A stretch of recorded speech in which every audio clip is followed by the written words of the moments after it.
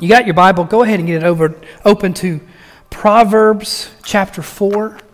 That's where we're going to start today. And then if you want to just go ahead and get ready, we're going to go from Proverbs 4 to Genesis, mostly Genesis chapter 2, but we'll be in Genesis chapter 1 a little bit. I'm just going to be up front about it because some of you are going to figure it out real quick. Today's message is basically what you heard in our Lunch with the Pastor on Thursday. However, I make no apology for repeating it because while I didn't intend to do this this week, I just felt it was just the Lord kind of led me in that direction. So if you heard that Lunch with the Pastor, you might be tempted to sort of tune out, but I would just encourage you not to do that because, number one, I will preach it differently, not because I mean to, but just because that's how I do it accidentally. But also because you may have missed something that the Holy Spirit wanted to speak to you the first time, and this time He's gonna make it clear to you. And if you didn't hear it, then hey, this is a new message. Praise the Lord for that. Has anybody ever done P90X? The entire thing. Put your hands down. Brandon's like, I did it. I'm a man. That's what he's doing.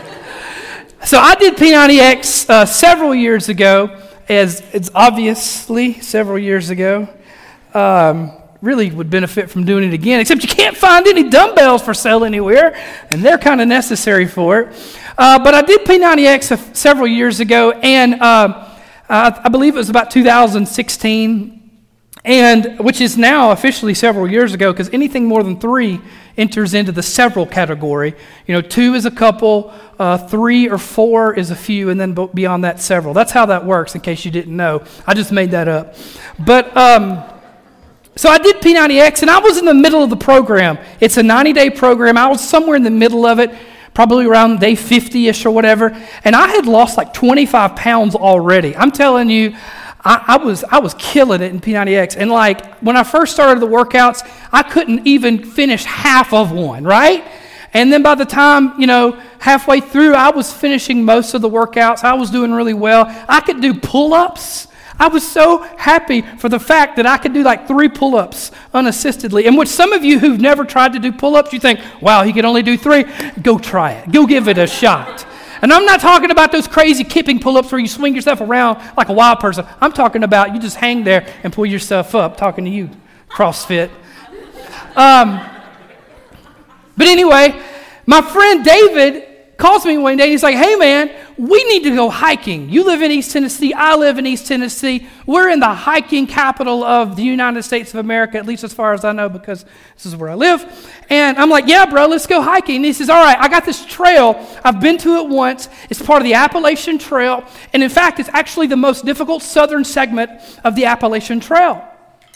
And I'm like, okay, cool. I've been hiking before. I've never ridden that challenge, and I don't really understand how a hiking trail could be challenging. I'm like, okay, it's just a trail, right? What I failed to realize, though, is this trail was pretty much up a mountain the entire trail. And at some points throughout the hike, I was like using my hands as if I was climbing a ladder. It was that steep. I think within 3.7 miles, we went up 1,700 feet. And then we have to come back down it. So that's really good on the knees, if you know what I'm saying.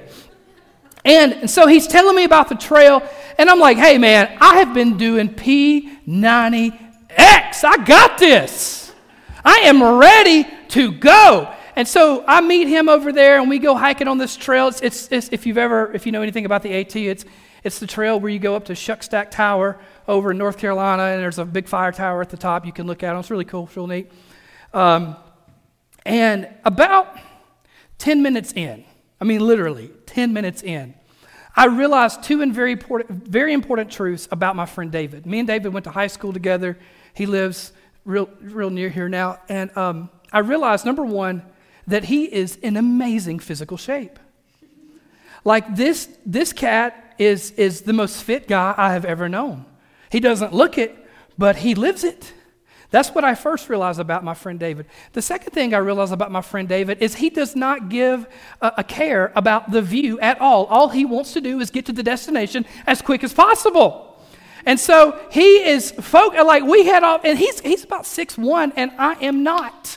And my legs are half as long as his, and so I'm having to walk twice as fast as him to keep up with him. And so about 10 minutes in, I realized that being P90X fit and hiking the Appalachian Trail fit are two very, very, very different things. And while I could do 70 push-ups without stopping, I could not walk uphill for 10 minutes without nearly dying. Yeah.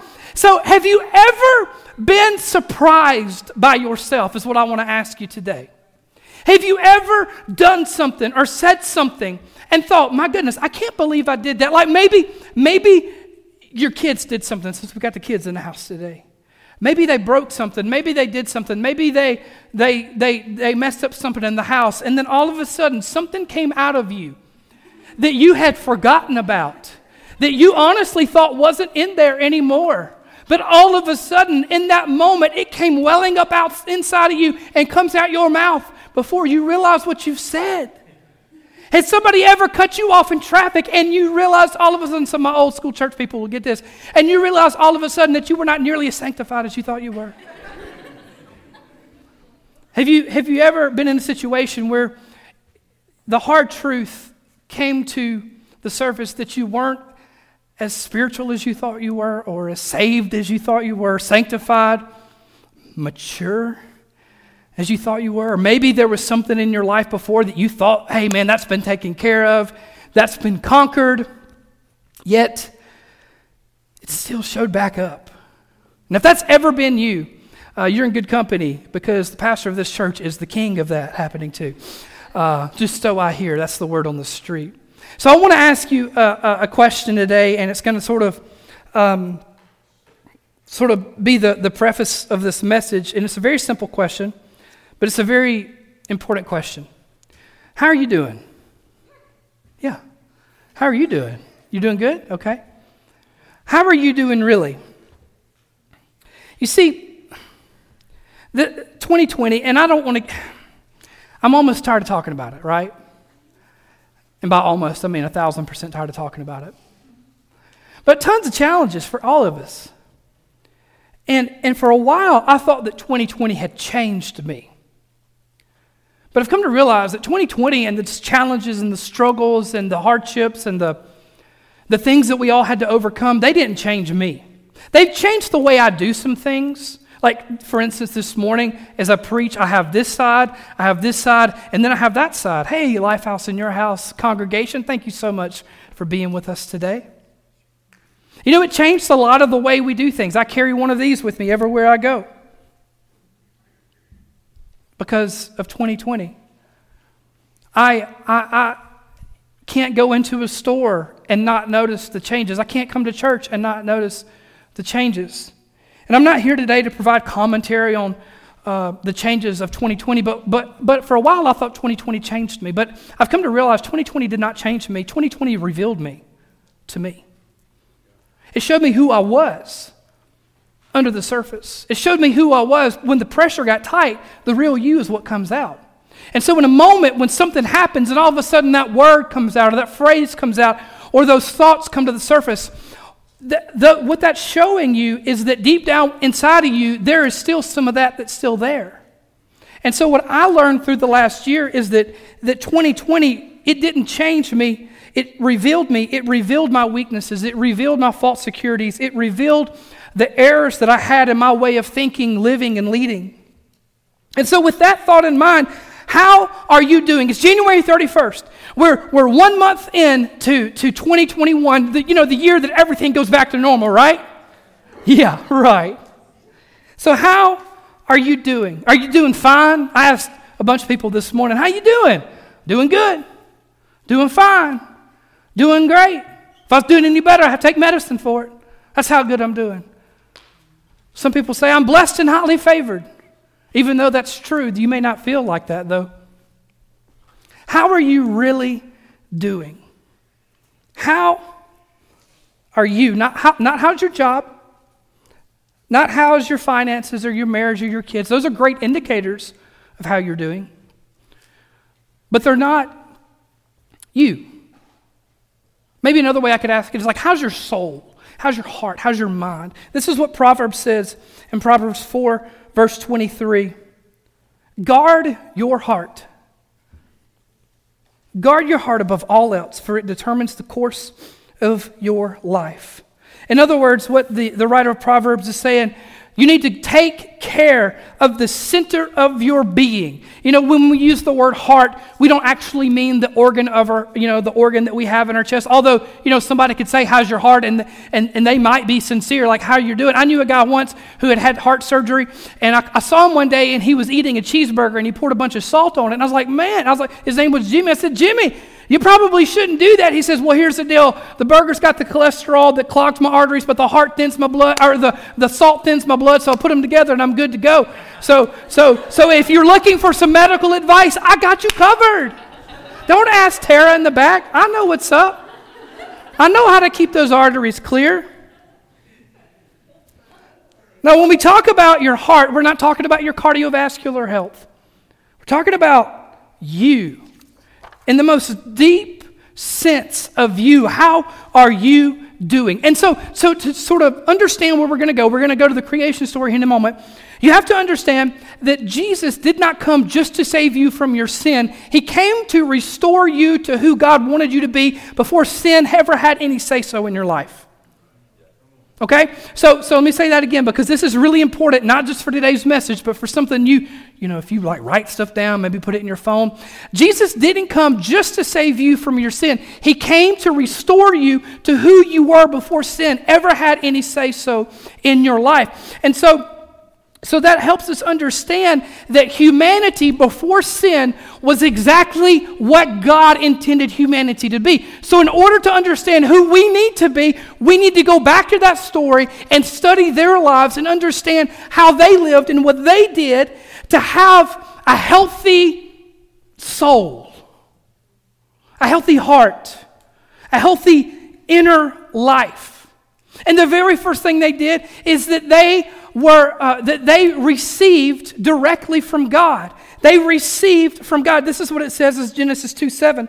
It says, the Lord God formed the man from the dust of the ground. He breathed the breath of life into the man's nostrils, and the man became a living person. They received their very life from God himself. It's so interesting to me that before God breathed his own breath into their bodies, that they were, what the Bible said, they were a form, but they were not alive. And so many of us today, and I'm talking to Christians today, I'm talking to men and women of God who are going to heaven, but they are not living like heaven can come to earth today. We are living in a form of what God wants us to have, of how God wants us to live. But we are not living in the life that he wants us to have because we are not receiving. Let me use another word there. We are not depending on the breath, the life, the Spirit of God to live in us, to live through us, to lead us, to empower us, to inspire us, to encourage us every single day of our lives. I need what he has. I need his presence. I need his word. I need his Spirit. I need his life. And you and I, we cannot receive anything from him if we are not spending time with him. So let me ask you like a super basic but super important question. Are you spending time with the Lord? Not on Sunday, but every day. And I know, I get it. Like real life talk. There are days that get away from me. And before I know it, I have gone an entire day without spending time in his word and without spending time in his presence. Some of y'all are judging me like crazy right now. You need to back up off me. You got your own problems. Don't you judge me. So I'm not preaching something to you that I have arrived and you need to figure out how to get where I am. I'm preaching to you as a father of 3 children who works a full-time job, who's doing his very best to lose the dad bod, to make a living, to take care of my family, and to have fun in the process. And I get it. Life gets busy. Life gets crazy. Schedules get full. But if you do not take time to spend with your Heavenly Father, before long, you will be a form without any life. So before we go any further, like if that relationship isn't flourishing, if it isn't growing, I can tell you without any further questions that this in here is not doing good. It might feel like it's doing good, but give it some circumstances that rise up against you. Give it some bad traffic one day. Give it some sick kids one day. Give it some problems at work one day, and all of a sudden you will realize that what you thought was okay was not nearly as healthy as you thought it was, because there's no relationship there, or there's a lack of relationship there. So are you receiving from God? Are you spending time with Him? Are you in relationship with Him? The second thing that we've got to do to have a healthy soul is not only do we want to receive from God, we have to rest in God. I'm going to read some scripture here. You guys okay with that? It doesn't matter if you're not. I'm going to do it anyway. We've got to rest in God. So go to Genesis 1. You should underline this in your Bible. Those of you who are okay with underlining in your Bible, and if you're not okay with underlining in your Bible, you need to learn to be okay with that. Get over your OCD ways. Understand that the Word of God has sustained itself for 2,000 plus years. It'll be okay if you write in your Word. Anyway, Genesis chapter 1. So God created human beings in His own image. The image of God, He created them. Male and female, He created them. Then God blessed them and said, "Be fruitful and multiply. Fill the earth and govern it. Reign over the fish in the sea, the birds in the sky, and all the animals that scurry along the ground." Then God said, "Look, I have given you every seed-bearing plant throughout the earth and all the fruit trees for your food. I have given you every green plant as food for all the wild animals and the birds in the sky and the small animals." Oh, I think I just repeated myself. No, I didn't. "That scurry along the ground, everything that has life." And this is what happened. Then God looked over all that He made, and He and He saw that it was very good. And evening passed and morning came, marking the 6th day. And so now we're to the 7th day of creation. On the 7th day, God finished His work of creation. There's 7 days of creation. There's not 6, because on the 7th day, although God did not actively create anything, He passively created a day of rest. On the 7th day, God had finished His work in creation, so He rested from all His work. And He blessed the 7th day and declared it holy. And holy doesn't mean anything other than he declared it something to be separated from the rest, okay? Holy doesn't mean like it's super spiritual. It just means that it's different, specifically different for a specific purpose, okay? So He declared it holy because it was the day when He rested from His work of creation. So on the 6th day, God created humanity. Follow my thought here. On the 6th day, you're trying. Okay, good. I appreciate you. On the 6th day, God created humanity. What did humanity do on the 7th day? Nothing. Now, some of you are going to fall into legalism real quick and start talking to me about keeping the Sabbath holy. And we could preach that. We could talk about that. Not legalistically, but in freedom. Because God created the Sabbath to serve man, not man to serve the Sabbath. That's what Jesus said, right? Okay, He said, if one of your ox falls into a pit on the Sabbath, are you not going to go get it out? Yeah. So we could talk about that. But what I'm more interested in talking about is the order of events that God chooses to allow humanity to fall in here. His last day of creation was the Sabbath, when He created the Sabbath, which was the first day for humans, right? You okay? You follow me? Follow me. Don't interrupt me this time. It goes both ways. Some of y'all don't even know. God creates humans. God rests. Humans are created. Humans rest. The very first job humanity had was to rest in what God had done. I'm going to say it again, because some of y'all, you really need this freedom in your life because you think everything depends on you. And you are fooling everybody and yourself. It doesn't. I say this with love, and hear my heart, don't take this the wrong way. But if you disappeared off the planet today, the world would still go on. Now, it'd be really sad. I'm not saying it wouldn't be sad, but I am saying that for everybody else, to some degree, life would move on. And so what we do when we don't rest in God is we overemphasize our importance while underemphasizing His power. And a lot of us, because we refuse to rest in what God has done for us, we live under this idea that my life can only be good because I work so hard and do so much and try so hard to make it good. And then we miss out on all the good things God has for us. The very first job of Adam and Eve was not to name the animals or to govern the earth. The very first job of Adam and Eve was to rest in and enjoy all that God had done for them. God took the seventh day and He rested, and Adam and Eve joined Him in that rest. They didn't rest from what they had done, and that's how we often view days of rest. I work really hard Monday through Friday, I rest Saturday or something like that. But I would submit to you the way that is presented in the creation story is that I do not rest from work, I rest to work. I don't rest from what I've done. I rest in what He's done. So therefore, after I have rested, I can then go out and do what He's called me to do. And that's kind of how God models it here in the creation story. We don't rest from what we've done. We rest in what He's done. And I just want to say this, God created Adam and Eve to enjoy life.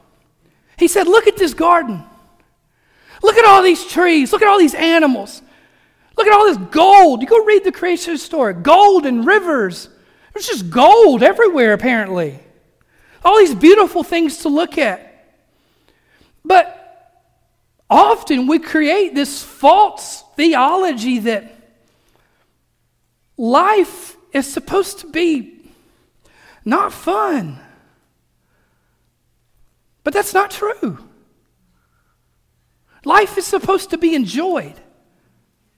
I mean, I'm not saying it doesn't have its challenges. I'm not saying that it doesn't have its hardships. And I'm not saying that it doesn't have its very difficult seasons. But as a general rule of thumb, I could just quote Jesus here in John 10:10. I've come to give you life, and life more abundantly. In other words, I have come to give you not a form of life, but a full life, overflowing. And the only way we can enjoy life the way God wants us to enjoy life is that if we receive from Him and if we rest in Him. Some of y'all need to hear this. Jesus said in Matthew 11:28, "Come to me, all of you who are weary and carry heavy burdens, and I will give you rest." And today, if you feel restless,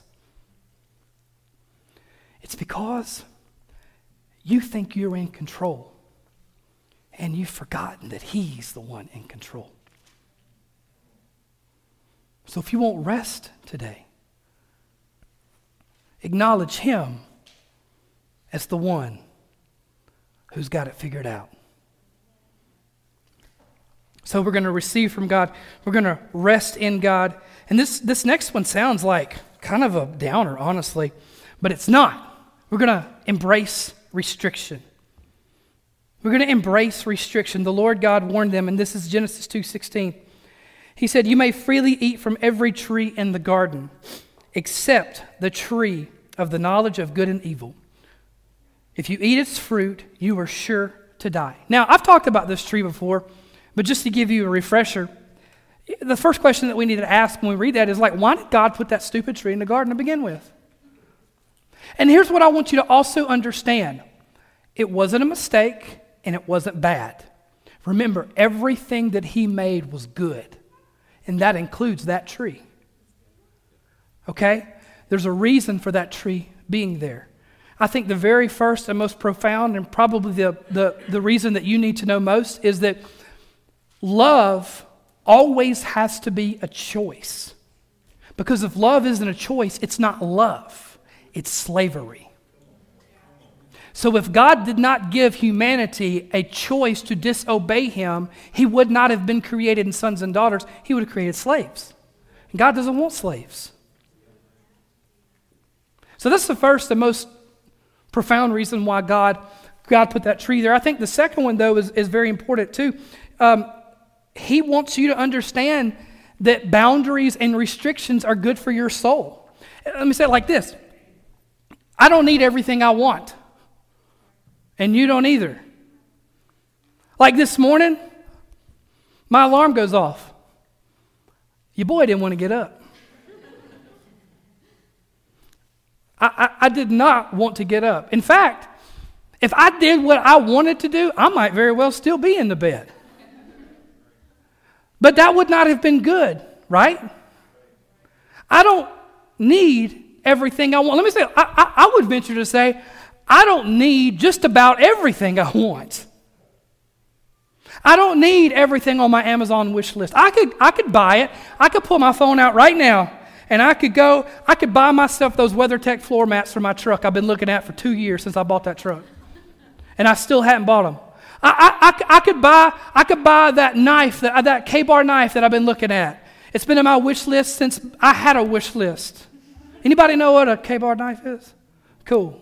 You my people. But I don't need everything I want. I could eat donuts every day.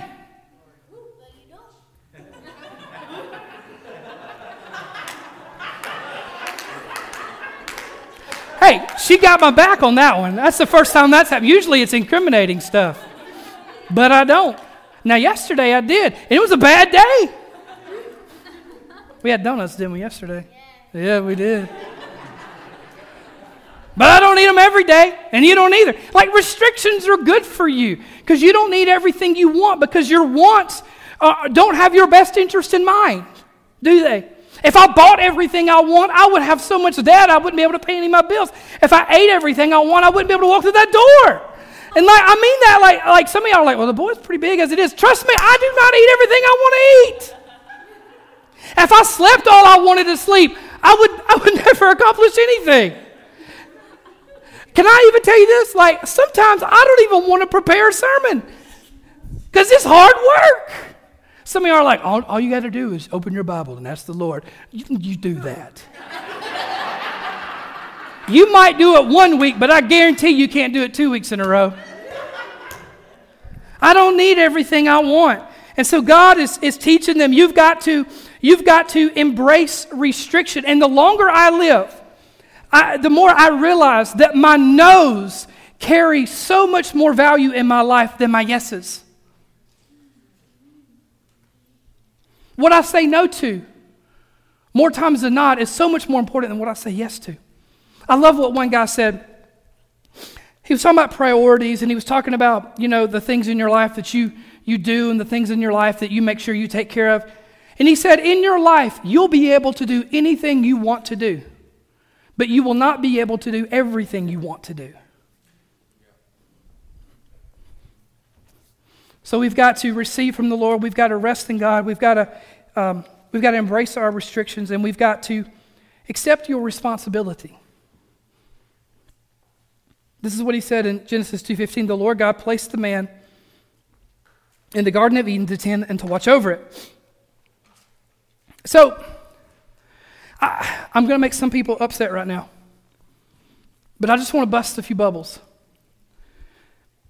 When you die, you do not turn into an angel.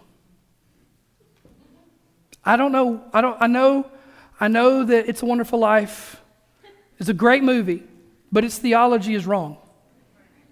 You don't turn into angels. Okay? As far as I know, somebody's going to get really upset with me here. You don't get wings. I know it. I mean, I'm not saying, maybe it's somewhere in the Bible that I've never read before. But as far as I know, you don't get wings. Now, you might be able to fly like Superman, but as far as I know, you don't get wings. And in heaven, you don't just do nothing, okay? It's like you don't get this mansion with a pool and all you do every day is like lay out and get tan and go swimming and eat donuts that don't count on your FitnessPal calories. Like you're going to do stuff, okay? And here's how I know that you're going to do stuff. It's before sin ever had any say-so in the lives of Adam and Eve, they had responsibilities to carry out. They had things to do. And so you and I, we have things to do, things that we have to do and things that we want to do and things that God has called us to do. Now, I put this one after resting in God because it's important to understand that your ability to accept the responsibilities that God has given you comes from your resting in Him. In other words, again, and I'll kind of repeat myself, I don't live from work, I don't rest from work, I rest, somebody help me out. I rest to work, yes. And so one man said, the opposite of depression isn't happiness, it's purpose. So my responsibility flows from my rest.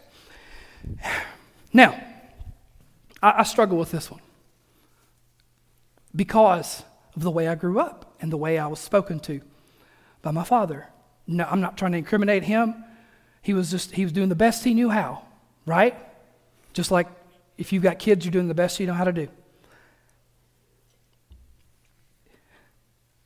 When we put responsibility before rest, we live under the false assumption that my worth to God is only equal to my productivity for God. And let me just say this.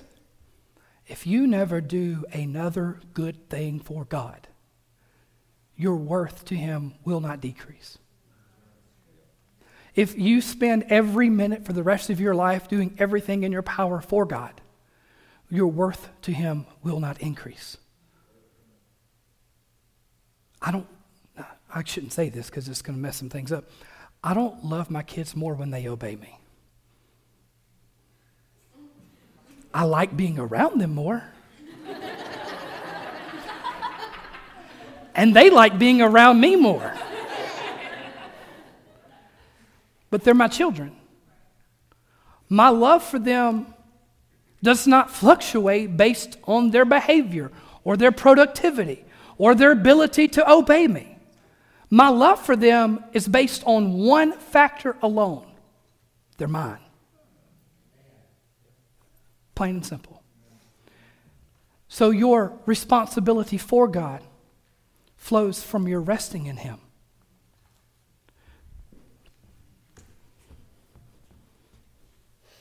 My worth to Him is never found in what I can accomplish for Him,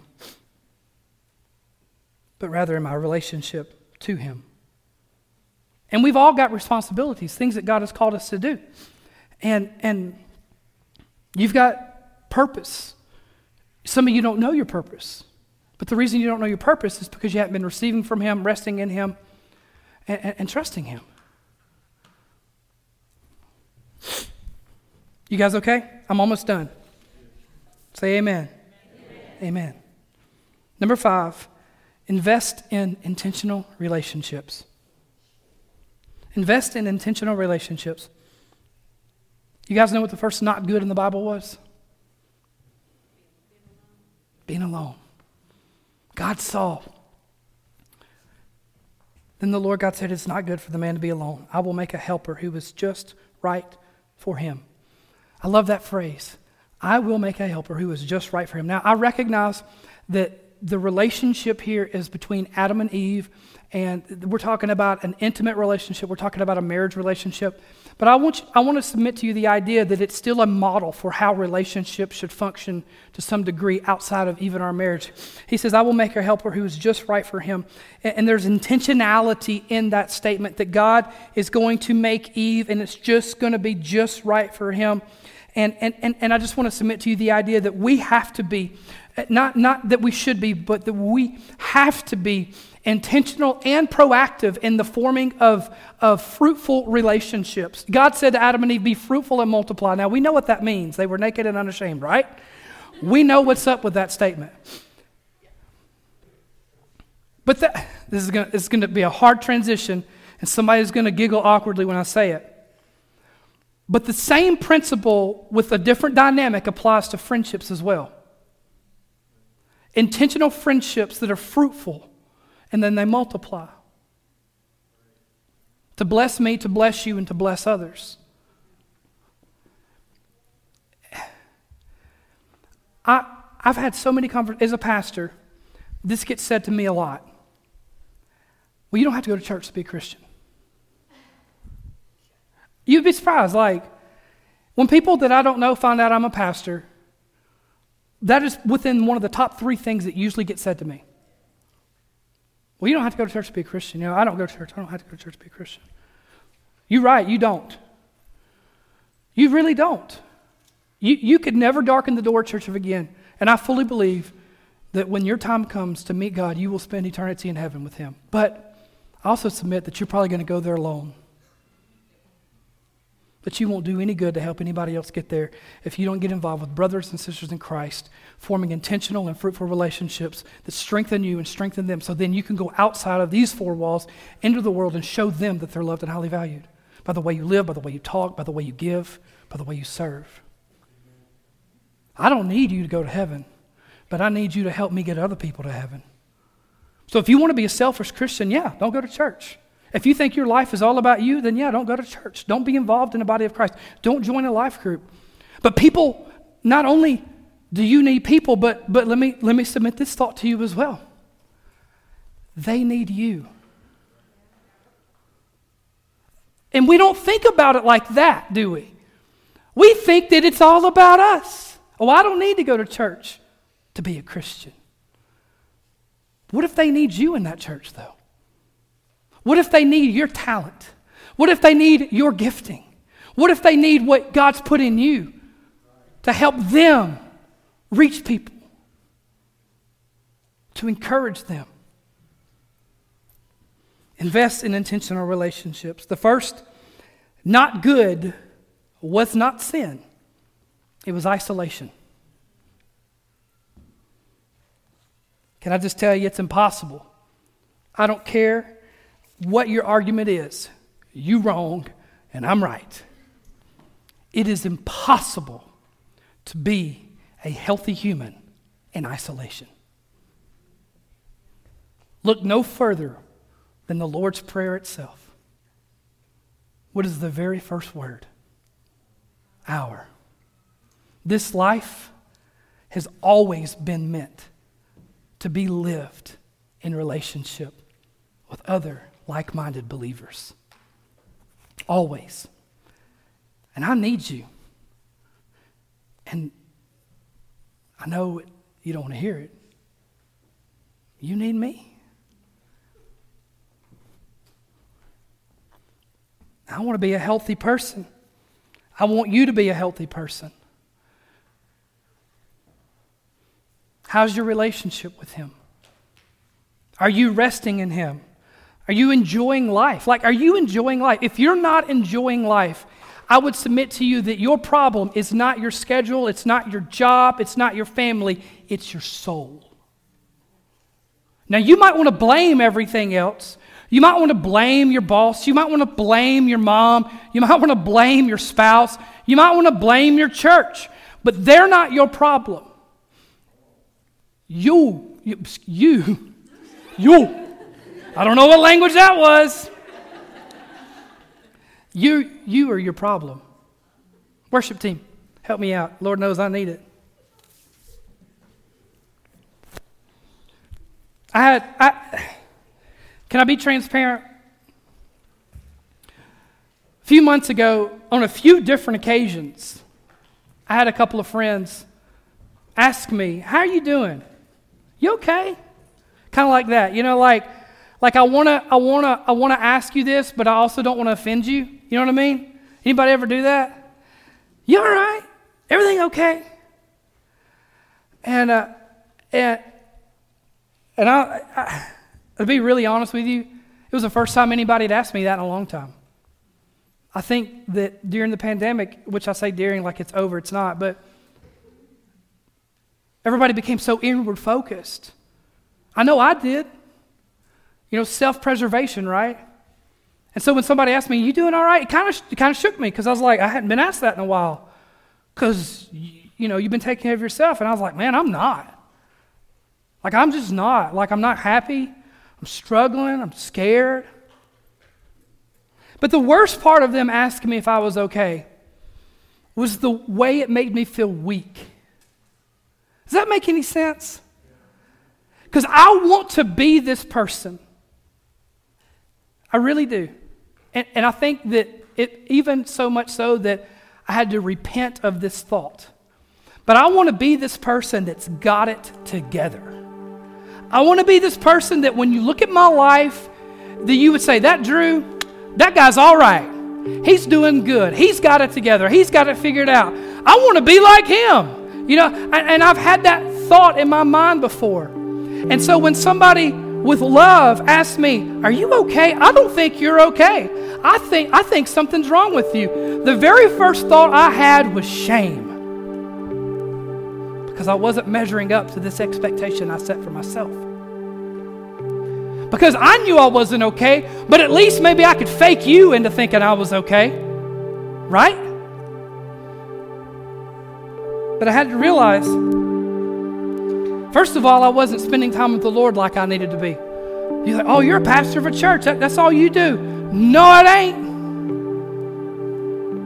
And it's easy to allow preparing for a sermon to replace spending time in His Word.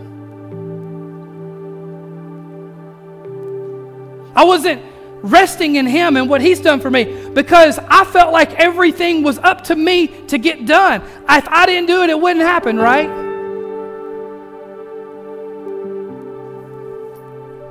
I wasn't embracing restrictions. I wasn't accepting the responsibilities that He had put on me. Instead, I was accepting responsibilities that I was putting on me. And partly due to my own shortcomings, but also due to my surrounding circumstances, I wasn't investing in relationships like I needed to be. Social distancing, I hate that phrase. I don't even want to hear that crap again. You can call it physical distancing if you want to, if that's what you have to do, but don't call it social distancing. I'm tired of that.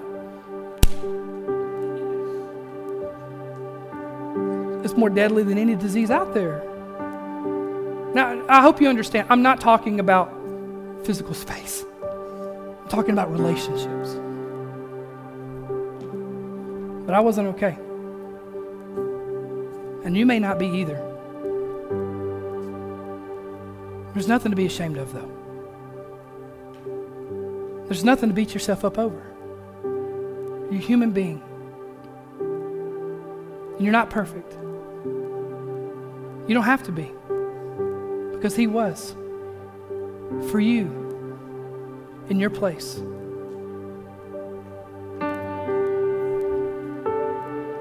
So how are you doing? Like, really? How are you doing?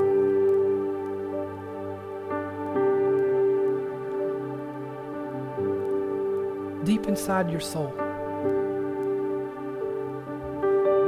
How are you doing? Not any of that blessed and highly favored mumbo jumbo super spirituality. It's a truth, but if I'm being honest with you, I don't often feel that way. How you doing?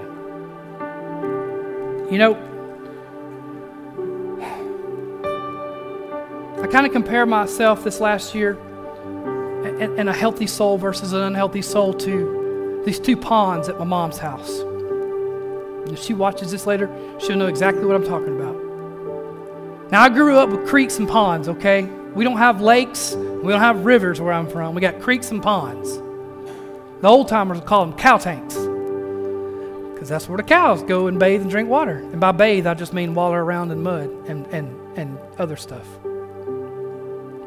In our front yard, we've got this really large pond. It's really just a hole in the ground, though. It's a levee.